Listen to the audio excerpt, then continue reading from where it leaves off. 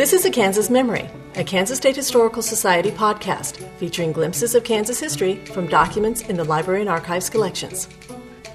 Written accounts of abolitionist John Brown's role in territorial Kansas history tend to focus on his religious fanaticism and violent acts. A casual student of history can easily conclude that Brown was a self-serving, ruthless opportunist who exploited the chaos in Kansas to gain personal recognition and financial support from prominent Eastern sympathizers. In fact, Brown's own words reveal a more enigmatic character and show a genuine dedication to the Free State cause. In October 1855, John Brown arrived at Brownville, his son's encampment near present-day Osawatomie. They, with their wives and children, had preceded him to Kansas. He found them all struggling to survive and wrote this letter to his wife and family back east, describing the conditions there. The Mr. Adair he mentions is Samuel, husband of his half-sister Florella, who were the subjects of an earlier podcast. We reached the place where the boys are located 1 week ago. We found all more or less sick or feeble. All at Brownville appear now to be mending. All sick or feeble here at Mr. Adair's. Ague and chill fevers seem to be very general. We had between us all 60 cents in cash when we arrived. We found our folks in the most uncomfortable situation, with no houses to shelter one of them, no hay or corn fodder of any account secured, shivering over their little fires, all exposed to the dreadfully cutting winds and stormy days, morning and evening. We have been trying to help them all in our power and hope to get them more comfortable soon. Mr. Adair's folks would be quite comfortable if they were well. I notice in your letter your trouble about the means of having the house made more comfortable for winter, and I fondly hope you have been relieved on that score before now. Write me all about your situation, for if disappointed, I shall make every effort to relieve you in some other way. Try to be cheerful and always hope in God, who will not leave nor forsake them that trust in Him. Try to comfort and encourage each other all you can. You are all very dear to me, and I humbly trust we may be kept and spared to meet again on earth. May God in His infinite mercy bless and save you all. Your loving and affectionate father, John Brown.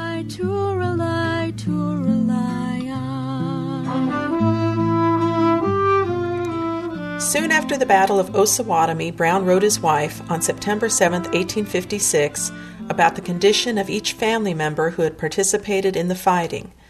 Sadly, his letter revealed to her the brutal and untimely death of his youngest son Frederick during the battle. I have one moment to write you to say that I am yet alive, that Jason and family were well yesterday, and John and family I hear are well, though he being a prisoner. On the morning of the 30th of August, an attack was made by the ruffians on Osawatomie, numbering some 400, by whose scouts our dear Frederick was shot dead without warning, he supposing them to be Free State men, or as near as we can learn.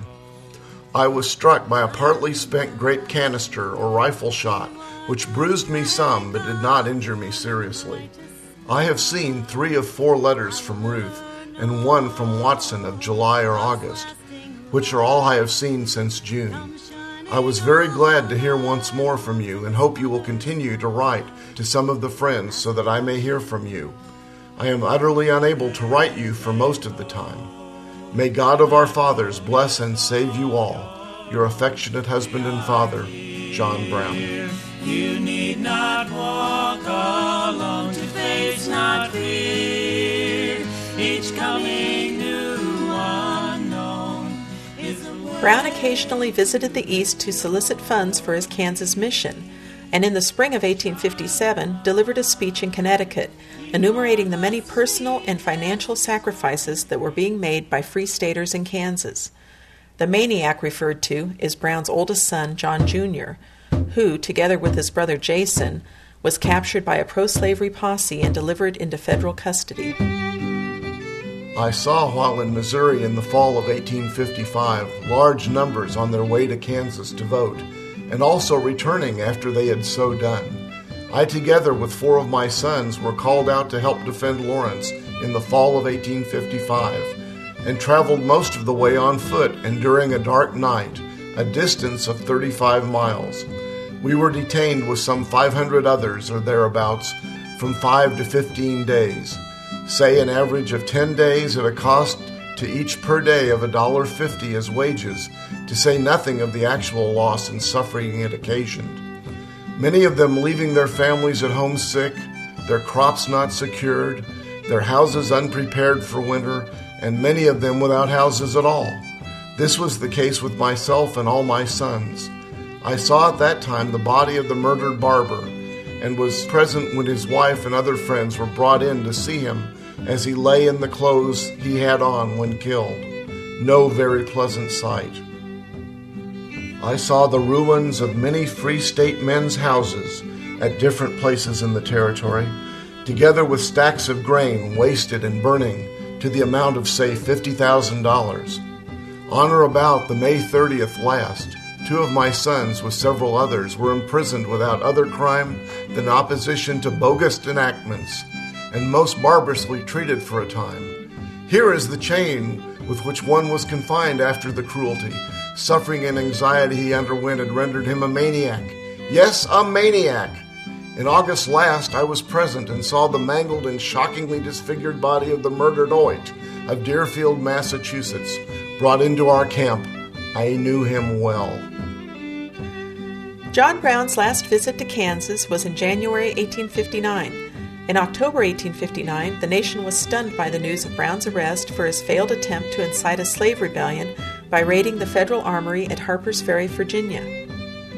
Brown was convicted of conspiracy, murder, and treason. He was executed on December 2, 1859. On the day of his death, Brown wrote, "I, John Brown, am now quite certain that the crimes of this guilty land will never be purged away but with blood. I had, as I now think, vainly flattered myself that without very much bloodshed it might be done." While he was in jail, he had received this letter from Lydia Maria Child, a journalist, abolitionist, and suffragist from Massachusetts. They had never met. In her letter, she likely expressed how many of Brown's supporters felt about his actions at Harper's Ferry. Dear Captain Brown, though personally unknown to you, you will recognize in my name an earnest friend of Kansas. When circumstances made that territory the battleground between the antagonistic principles of slavery and freedom, which politicians so vainly strive to reconcile in the government of the United States. Believing in peace principles, I cannot sympathize with the method you chose to advance the cause of freedom. But I honor your generous intentions. I admire your courage, moral and physical. I reverence you for the humanity which tempered your zeal. I sympathize with your cruel bereavements, your sufferings, and your wrongs. Thousands of hearts are throbbing with sympathy as warm as mine. May you be strengthened by the conviction that no honest man ever sheds his blood for freedom in vain, however much he may be mistaken in his efforts. Yours with heartfelt respect, sympathy, and affection, L. Maria Child. Child's letter is hardly an endorsement for an unprincipled, cold-blooded killer. So who was the real John Brown? Historians will continue to argue this question for years to come. This has been A Kansas Memory, a Kansas State Historical Society podcast. The documents used in this podcast are part of Territorial Kansas Online, a virtual repository of primary sources from the Bleeding Kansas era.